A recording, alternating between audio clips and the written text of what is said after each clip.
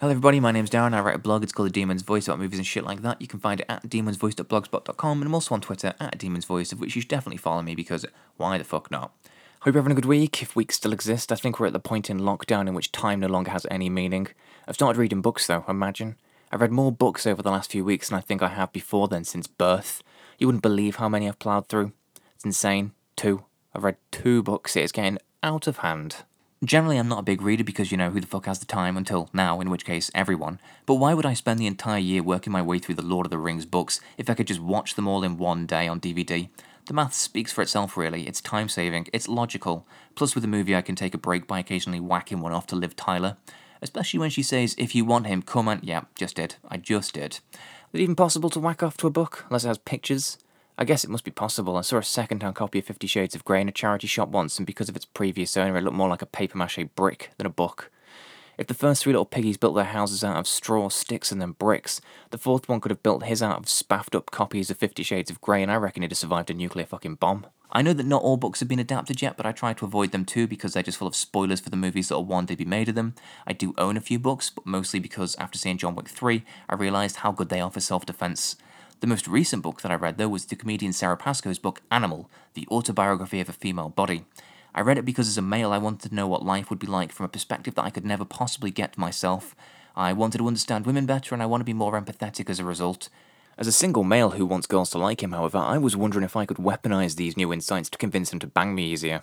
But then I read the chapter about childbirth in which it explained how babies' heads can sometimes be so big that it completely rips the woman open, to the point that she starts leaking her own fecal matter out of her vagina, and I concluded that I might never be able to get an erection now anyway.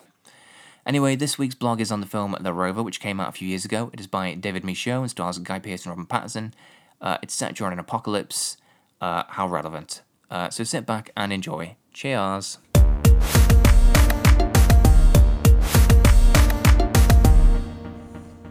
I don't know about you, but once we get over the shock of having to eat each other's face meat to survive, I think the apocalypse will be pretty good fun.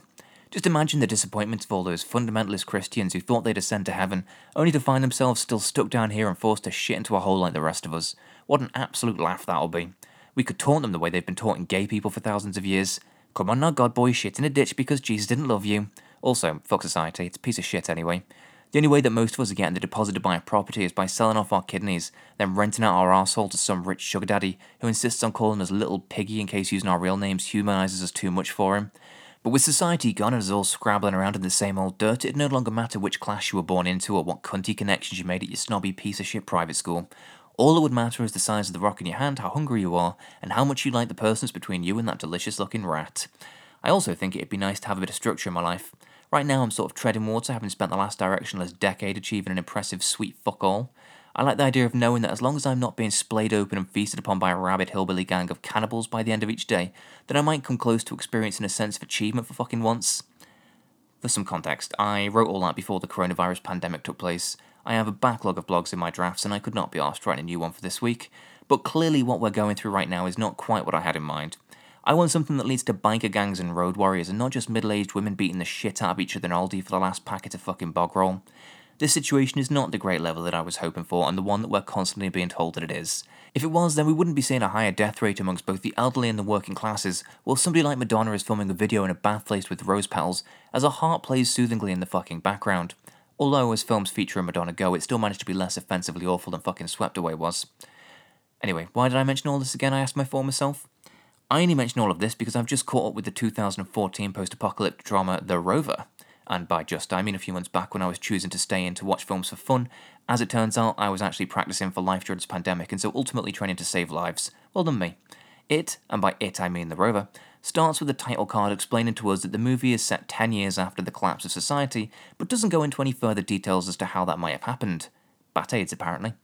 Based on how things are going right now, though, I can almost guarantee that whatever happened would have been the result of a bunch of fucking racists being allowed to vote on some shit that they didn't have even the remotest fucking understanding of. Brexit, so nostalgic for that right now. I can't wait for the cannibals to crack open these people's thick fucking skulls to scoop out what little fucking brains they have, before mushing them into fucking goop and using it as fucking lube. God, I was angry about this. At this point, I'm so desperate for human contact, I think I'd quite enjoy having my head caved in, if I'm honest. I know that The Rover is meant to depict a dystopian wasteland because of how few people seem to be left, but people are fucking horrible.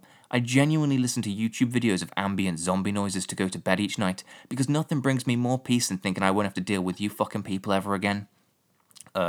During the first few days of lockdown and when the streets were completely deserted, I'd even go out jogging to the score of Dawn of the Dead to get into this fantasy. If there's an event that ever wipes out most of us and all I have to do is slum it for a few decades before dying of hunger and having wasps lay eggs into my fucking eyes, then count me the fuck in. This will seem less funny in about a week when the only detail I got wrong turns out to be that I said wasps instead of killer fucking hornets. The Rover, oh yeah, we're talking about a film, is pretty light on story, which is one of the many things that it was criticised for at the time of its release. Set in Australia, the film begins with a broken and gruff-looking Guy Pearce having his car stolen by a gang of thieves who are in the middle of fleeing from another botched robbery. Like me in my 20s, Guy Pearce has little on his schedule beyond living with depression and then eventually dying. Oh, how things have changed for me. And so he decides to go after them to get it back. That's pretty much the film, to be honest. He does seem pretty angry about it, though. It's like that bit in Pulp Fiction in which John Travolta says that it would have been worth somebody keying his car, just that he could catch them doing it to enjoy exacting his revenge on them. In Travolta's case, I imagine that would be to force them into massaging his anus, but with Guy Pearce here, it seems that things will be a little bit more shooty in the fucking keddy.